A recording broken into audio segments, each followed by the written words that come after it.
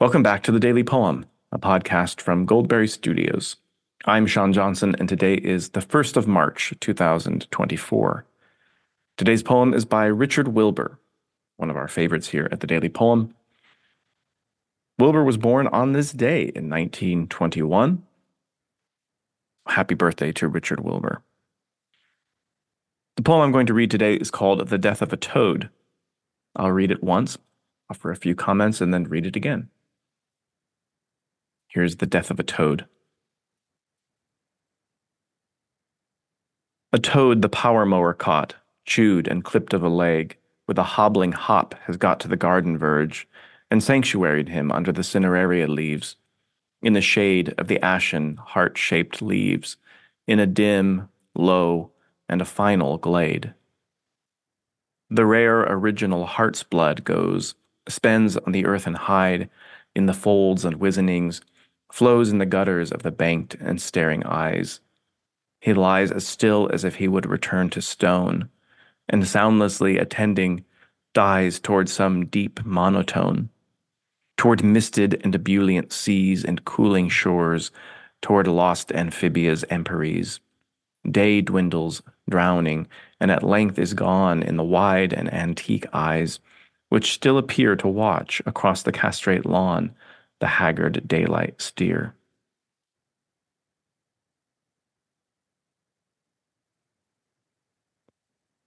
It has been said about Richard Wilbur's poetry that it has the unique virtue of being instantly recognizable as poetry and being approachable even to the uninitiated, that you don't have to know much about poetry or be a poetry person to find some handles to grab onto in the poetry of Richard Wilbur.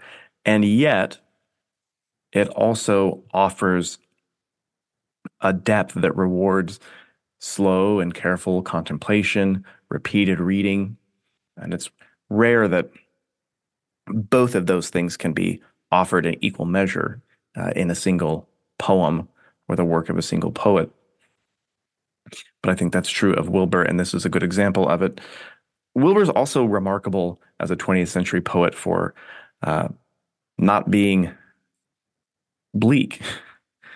There's always a kind of gravity to Wilbur's poetry and to his subjects, but it's accompanied by a kind of glow, almost an otherworldly warmth or light that lifts it.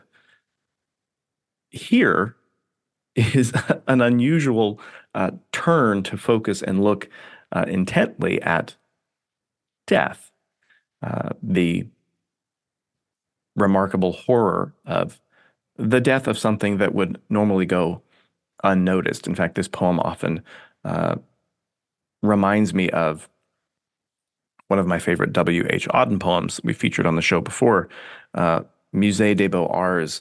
The opening line is, "About suffering, they were never wrong, the old masters."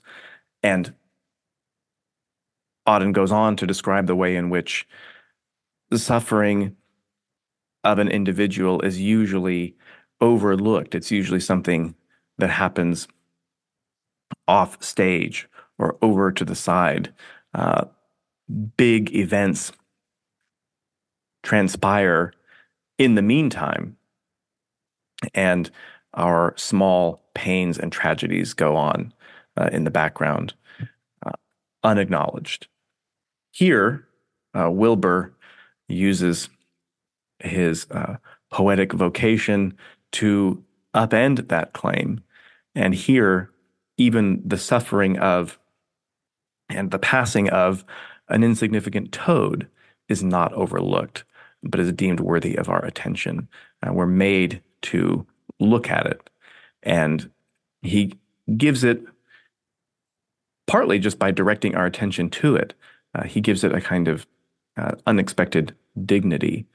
The poem opens very mundanely with with the words power mower, but it quickly opens up into something much deeper, more complex, more primordial, even literally, as we get to imagine the kind of dreamlike state that the toad is dying toward, which is a remarkable phrase and idea. Anyway, the toad isn't allowed simply to die in the bushes, but he dies toward something. May that be said of all of us. Here is Richard Wilbur's The Death of a Toad one more time. A toad the power mower caught, chewed and clipped of a leg, with a hobbling hop has got to the garden verge, and sanctuaried him under the cineraria leaves, in the shade of the ashen heart-shaped leaves, in a dim, low, and a final glade. The rare original heart's blood goes, spends on the earthen hide, in the folds and wizenings, flows in the gutters of the banked and staring eyes. He lies as still as if he would return to stone, and, soundlessly attending, dies toward some deep monotone, toward misted and ebullient seas and cooling shores, toward lost amphibia's emperies. Day dwindles, drowning, and at length is gone in the wide and antique eyes, which still appear to watch, across the castrate lawn, the haggard daylight steer.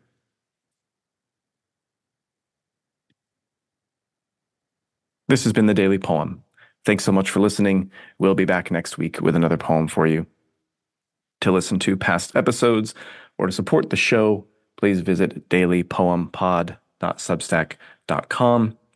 If you're intrigued by this poem and you haven't encountered Richard Wilbur before, that is also the place where you can find many of the other poems we've featured by Wilbur on the program in the past. On behalf of our whole team at Goldberry Studios, I'm Sean Johnson. Until next time, happy reading.